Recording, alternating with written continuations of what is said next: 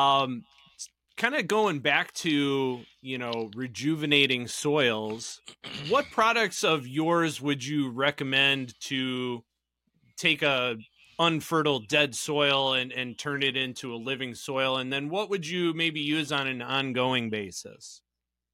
Yeah, good question. So we have a client that is in the desert of northern Arizona, where it's true desert. I mean, you would have to walk for miles to find a single blade of grass. Mm-hmm. And so the amount of carbon in that soil is extremely low. It's not even measurable. It's so low. And, this client has a little micro farm on that site. Now, there's nothing really wrong with the site. It's not toxic. It's just desert and very, very arid. So we have been tracking that site now since about 2003. And I've been doing analysis of the soils. At the very beginning, the cation exchange capacity was lousy. The percent organic matter was lousy, non-existent. And the last time I checked it, the percent organic matter was at 12%, going 18 inches deep. Wow. So you can dig a hole 18 inches deep and you have black carbon-rich soil going down that deep. Man. And the cation exchange capacity has increased by double. And the pH has dropped tenfold. And which is what happened on my Arboretum site also. Mm-hmm. The pH dropped tenfold. So and what did we use? Well, we used mycorrhizal fungi. Fungus. Fungi is a singular, I guess.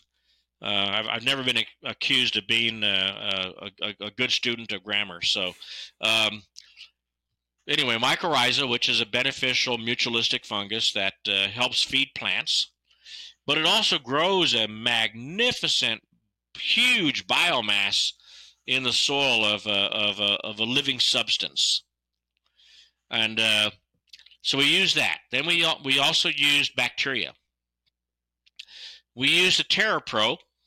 I accuse the TerraPro of being a prebiotic. So a prebiotic is something that will correct the chemistry of the soil so that the probiotic can live there.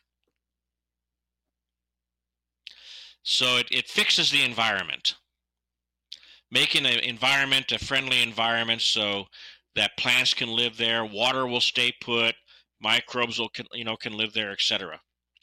And it buffers any toxic chemistry. If you have a toxic chemistry, it'll buffer it. So we have TerraPro, mycorrhiza, bacteria, and then we feed them protein. Now, I don't grind up pinto beans anymore. I've tried a lot of different things. I've tried pinto beans, I've tried soybeans, I've tried guar gum beans. Those work really well. But nobody grows guar beans in the United States anymore. So, and so now what we're using is basically layer hen manure that is cooked. It's been cooked at very high temperatures to kill any of the histoplasmosis mold. So there's a lot of feathers in layer hen manure. There's a lot of feather down, and there's a lot of protein in that stuff. Mm-hmm. And so it gives us a nitrogen value of 4%. Not quite as good as guar beans. Guar beans was 6%. But 4% works. It's good enough. And so anyway, we're using that, and it's been fortified with some minerals, some rock dust minerals, to basically make sure that we're not deficient in minerals as well. Mm-hmm.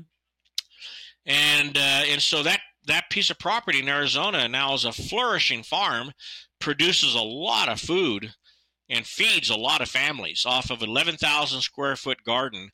I think the owner told me that she was feeding, I forget how many families now, but quite a few. And it's a beautiful place. Nice. Rich topsoil. So that's one example. Another example is a mine tailing site, and I can't give you the name of it because I have a uh, uh, what do they call it? NDAs. But basically, when they're mining for certain metals, I got to be careful how I word this.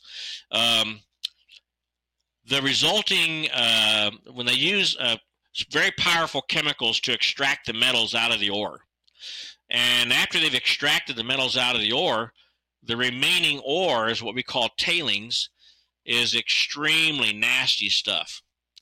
Very caustic chemistry. If you were to hold this stuff in your hands, it would burn a hole through your hand. Some of the sites that this mining company had been accumulating these tailings on are over 100 years old.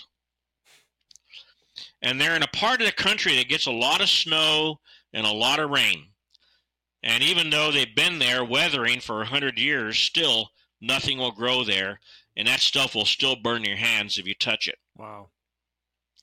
So they were trying to stabilize the site, get vegetation to grow on it so they wouldn't be having dust storms blowing into the surrounding countryside, killing stuff.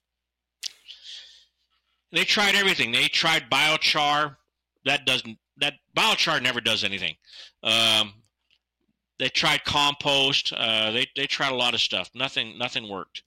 But when they tried TerraPro with my protein, within a couple of weeks of putting the TerraPro down, they were able to get grass to germinate and grow and live.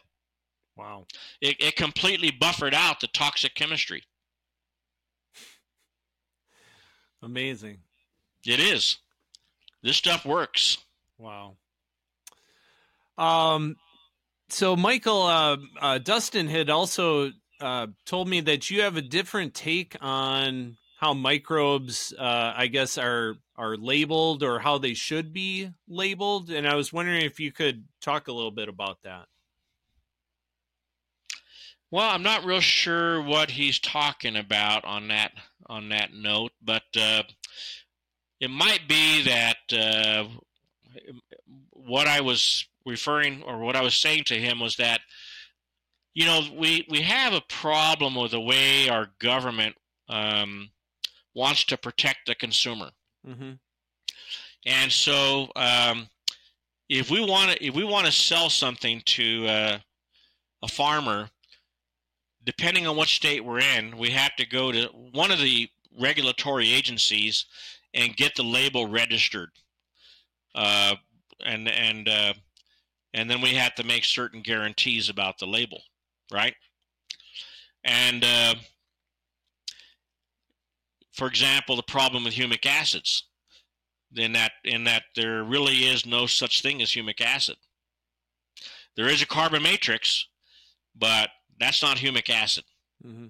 And so the products that we're selling to people claiming are humic acids, the methods of putting that label on there with a guarantee are not reliable or dependable. I have to follow the rules, and so I have to make this liquid. There's a 1.25 pounds of the carbon matrix in every gallon of this liquid. So in order to calculate what percent humic acid is in here, if I'm going to sell this in the state of California, I have to use a CDFA method. So I took the powder before adding it to the liquid, and the liquid, by the way, is liquefied compost. I have a way of taking compost and turning it into a liquid. This is not compost tea. This is way beyond compost tea. There's a pound of compost in every gallon of this liquid. It's solution to compost, and I do it mechanically. I built a machine that can do that. It's kind of like a giant Jack LaLanne juicer. So anyway, I take the powder, and I pulled 12 samples out of the same bag of powder, labeled them all separately, sample 1, 2, 3, 4, 5, 6, 7, 8, 9, 12, I don't tell the lab that it all came out of the same bag. And I sent it to the laboratory that the state of California will recognize as being valid using the CDFA method. The results I got back gave me anywhere from 70% humic acid to 83% humic acid. That's how wide of a spread. What does that tell you? They don't know what they're measuring? That none of them are right. The method is flawed. So in order for me to not get in trouble with the state of California, I take the lowest one, right, the 70%. So then I say, okay, well, I'm putting 1.25 pounds of this powder into a gallon. And so if I calculate what is 70% of 1.25 pounds, that gives me a number of how much humic acid is in that 1.25 pounds.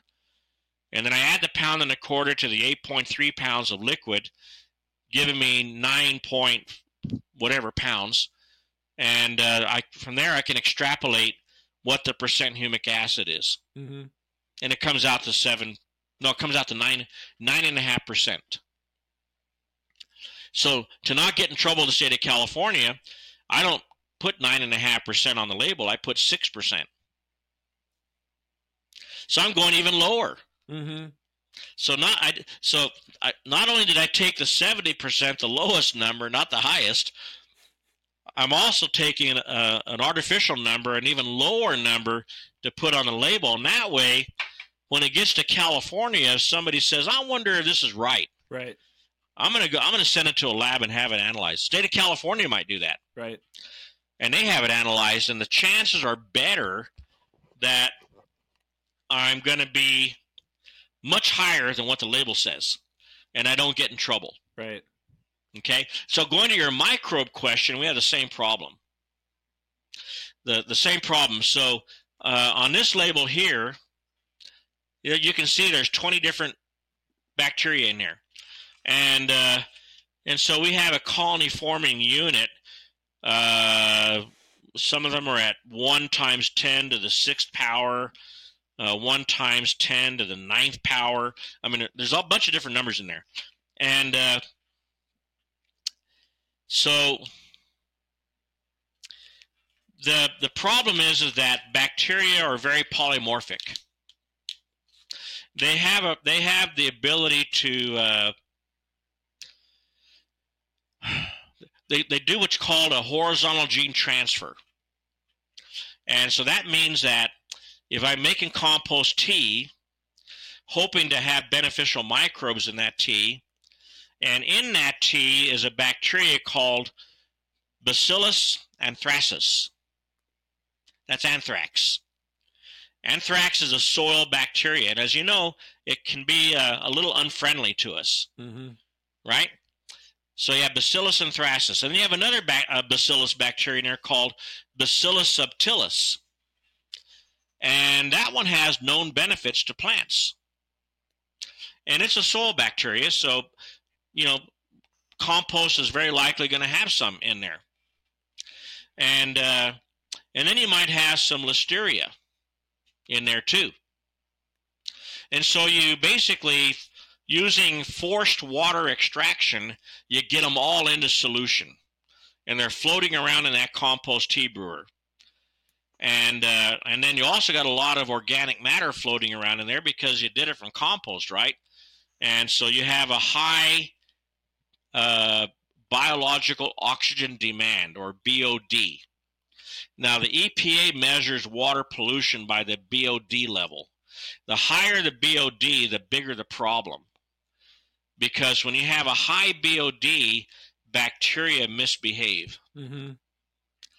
And so they can do that horizontal gene transfer, which means that Bacillus anthracis can share some of its DNA with a Bacillus subtilis, making Bacillus subtilis dangerous. Wow.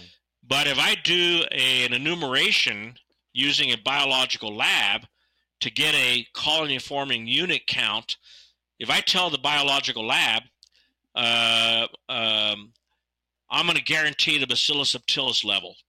I want to know the colony forming unit count of that so I can put it on the label. And so they know what food Bacillus subtilis wants to eat. So they put the compost tea on that type of food and see who grows, and the Bacillus subtilis will grow in it because that's the food it likes. And then they can do a colony forming unit count. But what they can't see is the toxicity of Bacillus subtilis that it got from the Bacillus anthracis. You following me? Yes. And we call this hypervirulence. Listeria does this. Listeria is really bad about it, and in polluted river waters like the Amazon. Don't ever go swimming in the Amazon because the Amazon River is full of dissolved organic matter that came off of the forest. And the higher the dissolved organic matter, the better the chances of bacteria becoming hypervirulent and dangerous. Mm-hmm. Cholera, listeria, you name it. So compost tea presents the same danger. The very same danger. So the problem here is that I could say on my product, I got Bacillus subtilis in there, but that sucker will kill you. Right. And the state of California, they can't tell. It's going to cost several $1,000s for them to go through these 20 different. If they wanted to check to see how valid was this, because I made a guaranteed statement, and if they wanted to check it to see if those numbers are accurate, they're going to have to probably dish out about $60,000 to a microbiology lab. The state of California does not own a microbiology lab that can do that. They're going to have to job it out to a private commercial lab. There is no government-owned lab that can do that in California. I would have thought CDFA would have some sort of analytical lab. Nope, they don't. Wow. Nope, they got to job it out. And they're probably going to send it to Microbial Matrix up in Oregon. And but they're not going to do that. They're not going to spend $60,000 to check to see if I'm right. Right. And furthermore, I've only got 20 species listed on there. How many are really in there? Hundreds. And as long as I don't say on that label that there's hundreds, I'm just saying that there's 20. Right. Or maybe I know companies that say there's one or two. Right. One of the biggest companies in the United States, I won't mention their name, they're a good company. They have a great product. It's a bacteria product. They list 2. And they list it at such a ridiculously low number. I think they claim 1 times 10 to the 4th power or whatever it is. It comes out to about 1,000 colony forming units, some really low number, which is like peeing in the ocean and trying to raise a level. Their product works, though, because the real number is much higher. They're just being careful so that if somebody tried to check them, they're going to discover the numbers are really much higher. Yeah. So if they're much higher, you're not cheating the customer. Yeah. And then over time, does the, viability of those microbes decrease? So then that also probably factors into their labeling decision? If you leave it as a liquid, yes. You have a limited shelf life. Mm-hmm. And so if you freeze dry it, your shelf life is much, much longer. Could be many, many years. Okay. And this is why if you go to your favorite health food store and you buy a probiotic for yourself and it's in a capsule, those bacteria have been freeze dried. Okay. In order to give you longer shelf life. Our bacteria, I don't have it here. I have this particular liquid, which I've shown you, and I have the freeze-dried version of it here. But I have another one that is a co-fermentation bacteria. And that one, we have, again, metagenomics on it and functional group studies and colony forming unit studies, and there's hundreds of species in that one. And that one, we have been able to stabilize it so that it stays viable for several years as a liquid. And so we've tested brand new product and compared it to really old product, and we get the same numbers. Nice. And it has no bad aroma. It doesn't smell like a rotting body.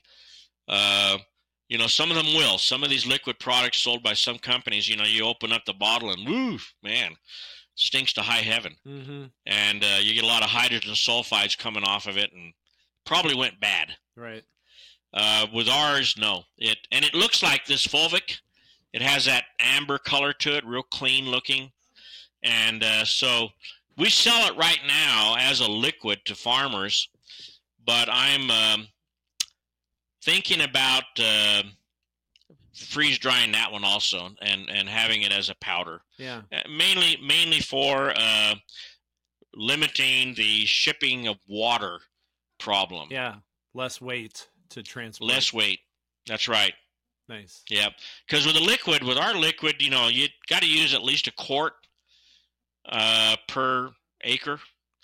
You know, so if you've got a 10,000 acre farm, that's a lot of quarts. Mm-hmm. Yeah. And our mycorrhiza is done as a powder, extremely high spore count. And we have one that has 6,400 spores per gram. And which is quite significant because I was recently at the factory where I met you guys at that Canicom in Albuquerque. Mm-hmm. And there was a company there from Israel that a lot of people were walking around very excited about this Israeli company because they were promoting their mycorrhizal product. I have it right here. Not going to mention their name, but they claim 900 propagules per gram. A propagule can be any piece of dead root, piece of fungal tissue, or a spore. But it's not a guarantee of the spore count. We don't know how many spores there are in this. And also, by just filling it in the bag, I can feel it's very granular. Right. So if I have a farmer up in the Midwest who's going to plant soybeans, and he wants to use mycorrhiza, and he's planting with a vacuum air planter, he can't use this. Right. Because the vacuum air planter won't, you'll screw up the vacuum air planter trying to use this. Void the warranty on it. Mm-hmm. And also, 900 propagules, not knowing what the spore count is way too low for it to work. Now, let's just give this company the benefit of the doubt and say that all 900 propagules are actually spores. And we compare it to mine, which will work in a vacuum air planter. 1 pound of it will treat 10 acres of seed. The target is 300,000 spores per acre in order for it to work.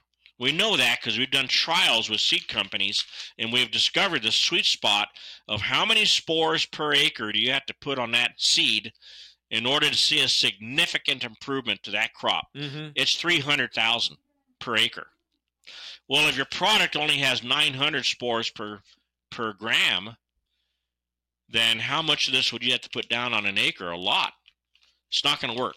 Right. So mine has 6,400 spores guaranteed per gram. That's 2.9 million. It's really 3 million. But again, we're being conservative, and we say, we're going to go for 10% lower, to make sure that we're right. Right. So it has 3 million per pound. So if you need 300,000 to treat an acre, that pound will treat 10 acres. It's a lot of bang for your buck there. A lot of bang for your buck. So this product won't work. 900 per gram. It's not going to work. So Israelis are not always the best in the world at what they do. There's a company in New Mexico called Soil Secrets that's better. Nice. Yeah. Well, I always like to support USA companies whenever possible. Michael, you've got as I'd mentioned before, a retail nursery, Trees That Please, along with Soil Secrets. Which business do you personally enjoy working at more, or is it kind of equal? And then with your retail store, like, how are you differentiating yourself from competitors in your area? Well, the Trees That Please nursery goes back to the 80s, 1983. And so it's been in business under the same ownership longer than any other retail nursery in the city of Albuquerque Metro. Albuquerque is a city of 1 million people. And so I've been in business longer than any other retail under the same ownership, me. What do I do that's different? Well, I don't sell fertilizers. And you're not going to walk into my nursery and buy a bag of weed and feed or Miracle Grow. You're not going to find herbicides or pesticides. I don't sell any of that. I can make as good a living as anybody else selling that stuff, but I just made a personal choice, that remember, I'm a human wellness guy. And, I have academic training in metabolic pathways, biochemistry, and how the human body works. And I know what those chemicals are going to do to you. You can't buy Roundup in my nursery. It's a good thing. And but what you can buy is Soil Secrets. And so we basically train our customers to, our message to them is that in order to have a healthy plant, you have to have a healthy soil. And no fertilizer has ever made a soil a healthier soil. Sure. Therefore, if a fertilizer cannot make a bad soil a healthier soil, it's not going to make your plant healthy either. That's an accurate statement. So you can turn it into a crackhead, and where you think your plant is healthy because it's growing really fast and has great big leaves on it, but it's not healthy. It's a crackhead, addicted to that fertilizer. And as soon as you stop giving it that fertilizer, the plant crashes on you. Mm-hmm. And plus the fertilizers, they're all salt-based fertilizers. And one of the problems that we have in New Mexico, being an arid climate, is we have too much salt in our soil. The place that I bought, mm-hmm. right? And so we don't want to ever intentionally add more salt to an already salty soil. Makes sense. So we teach that to our customers, that in order for you to have a healthy plant, we have to make your soil healthy. And I put some of the responsibility of that on my customer, right? Because they're the one that's got to do the work, not you. Well, yeah, I mean, if they want to give me a contract to go over there and take care of that tree for them, then the responsibility is on my side. Mm-hmm. But if they're gonna take it home and plant it and take care of it, the responsibility is on their side. Yep. Now, the other thing that Trees That Please does that no other retail nursery in Albuquerque will do is that we grow a lot of the native trees of New Mexico. Remember, I told you we have a lot of native oaks, and these oaks are beautiful trees that make great urban trees. They're great for landscaping. They're very drought tolerant. Where they grow in New Mexico is where the desert meets up with our mountain ranges. We call it the desert edge. So if you look at any mountain range in New Mexico, at the bottom of the mountain, where the Chihuahuan Desert touches that mountain, that's going to be your oak woodland zone, which is where Albuquerque is. Mm-hmm. So how much rain do we get? How much precipitation do we get in that zone? Somewhere between 12 to 15 inches annually. Pretty arid. Mm-hmm. And so these trees still grow into great big trees, and they grow fast.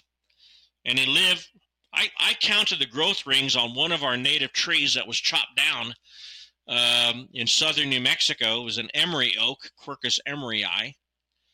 And the landowner cut it down because the branches were hanging over his cabins. He had a resort, and they were hanging over the cabins. The crown spread on this tree covered an entire acre of land. One tree. Wow. And it was a national champion tree of its species. He cut it down because he was afraid the branches were going to fall and crush these cabins. I counted the growth rings, and there was no heart rot in this thing whatsoever. This was a solid tree. I counted the growth rings, and it was 1,200 years old. Wow. Yeah. And so we grow these trees, and we sell them to our retail customers. They come in asking for junk, because they don't know better. They moved here from Denver, Colorado, and in Denver, Colorado, they like to plant Modesto ash or green ash or white ash or silver maple. Sure. And they moved down to Albuquerque or into my town, Los Lunas, and they walk into my nursery and they say, I want a green ash. We don't have it. How come? Well, because green ash is native to a river, swampland environment, meaning it needs a lot of water, and you're probably living somewhere that you don't have that kind of environment. It's better if we can sell you a tree that can take a more arid environment, and that way you don't have a problem on your hands for the rest of the time that you're owning that home. So we grow them, and I have under production at any given time tens of thousands of them. Also, Trees That Please is our depot for distribution of Soil Secrets products. So any shipping that we have, semi-loads that are going out to farmers in Montana or Washington State or Mexico or wherever, it's handled by the Soil Secrets Company. Nice.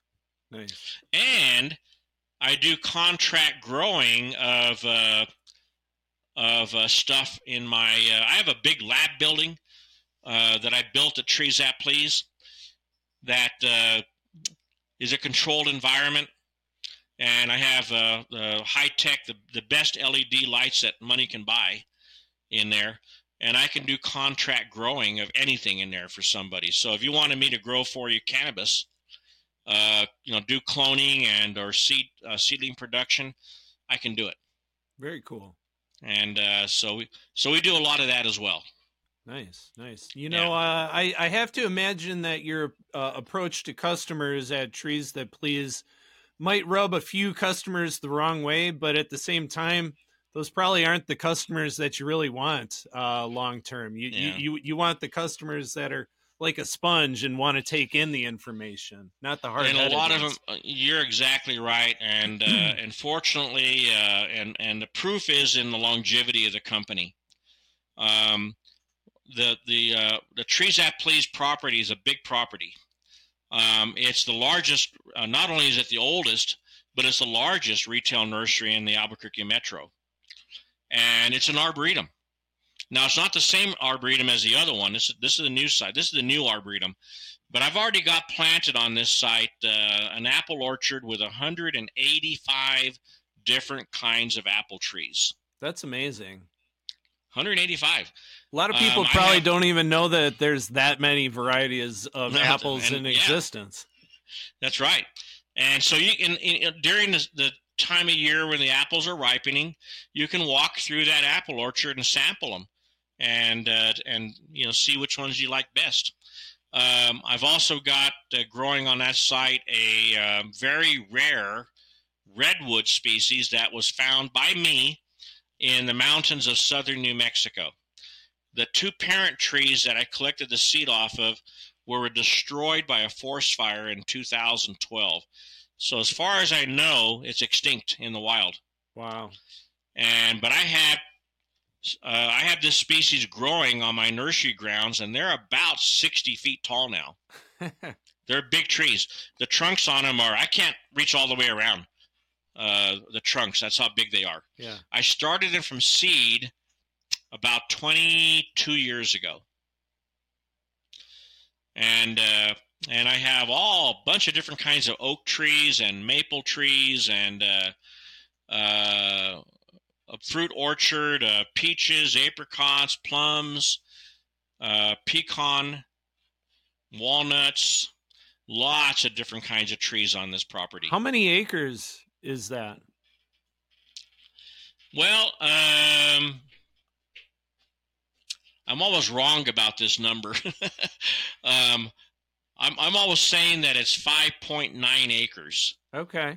And but my girlfriend tells me that it's not. That it's less than that, like 4.9 or something like that. But I think it's 5.9. Well, most guys, we tend to overestimate things. Yeah, that's true. So, but it has several greenhouses on the site and a big lab building. It's a 4,000 square foot lab building. Oh, okay. Nice. And yeah. Well, anybody who's in the Albuquerque area, and if you're into plants, this sounds like definitely a cool place to shop at or just walk around. It sounds really awesome. Michael, how can folks get in touch with you? Get to any websites that you've got, and then are you on social media at all? Yeah, we do. I'm not the social media person, but the Trees That Please has an Instagram presence and a Facebook presence. The website for Trees That Please is just treesthatplease.org. And the website for the Soil Secrets Company is Soil Secrets. Remember, put an S at the end. There's more than one secret. So it's plural. Soilsecrets.com. Nice. And get on those two sites and explore. And then to contact me personally, you're welcome to send me an email. It's an easy one. Michael@soilsecrets.com. Love it. Yeah. Well, Michael, I was told that you were an interesting, informative guy, and I have to say that lived up to the projections. So this has been a really informative interview for me. I've learned and relearned a lot of things that I've seen over the years. So this has been a great interview. Thank you so much for your time. Yeah, I enjoyed it. And if you ever get to New Mexico, we are a suburb city of Albuquerque on the south end of the city. My nursery sits about a half a mile from the Rio Grande, which is flooding right now from the snow melt up in the mountains of northern New Mexico and southern Colorado. And so our river is about 4 feet deep in the surrounding tree forest. There's a gallery forest of cottonwoods that follow the river, and we call it the bosque. And so right now the river is about 4 feet deep in the bosque. Wow. And flooding. So it's been that way now for several months, and we expect it to stay that way for about another month. So I'm about a half a mile from that in the floodplain. I can dig a hole about 5 feet deep on my nursery ground, and I'll hit water. And so we're roughly about 20 miles south of the city of Albuquerque. Nice. And well, I'm a big Apple fan, so I'm gonna come by hopefully in the fall sometime and do a little sampling.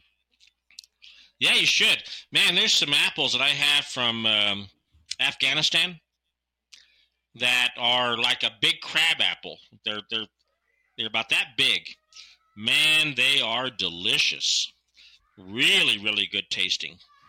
So I have apples from Afghanistan, from Russia, Romania, all over the place. Nice. Well, again, Michael, this was a really great interview, and thank you so much for your time. Really appreciate it. Yeah. Well, thank you, Eric. I sure enjoyed it.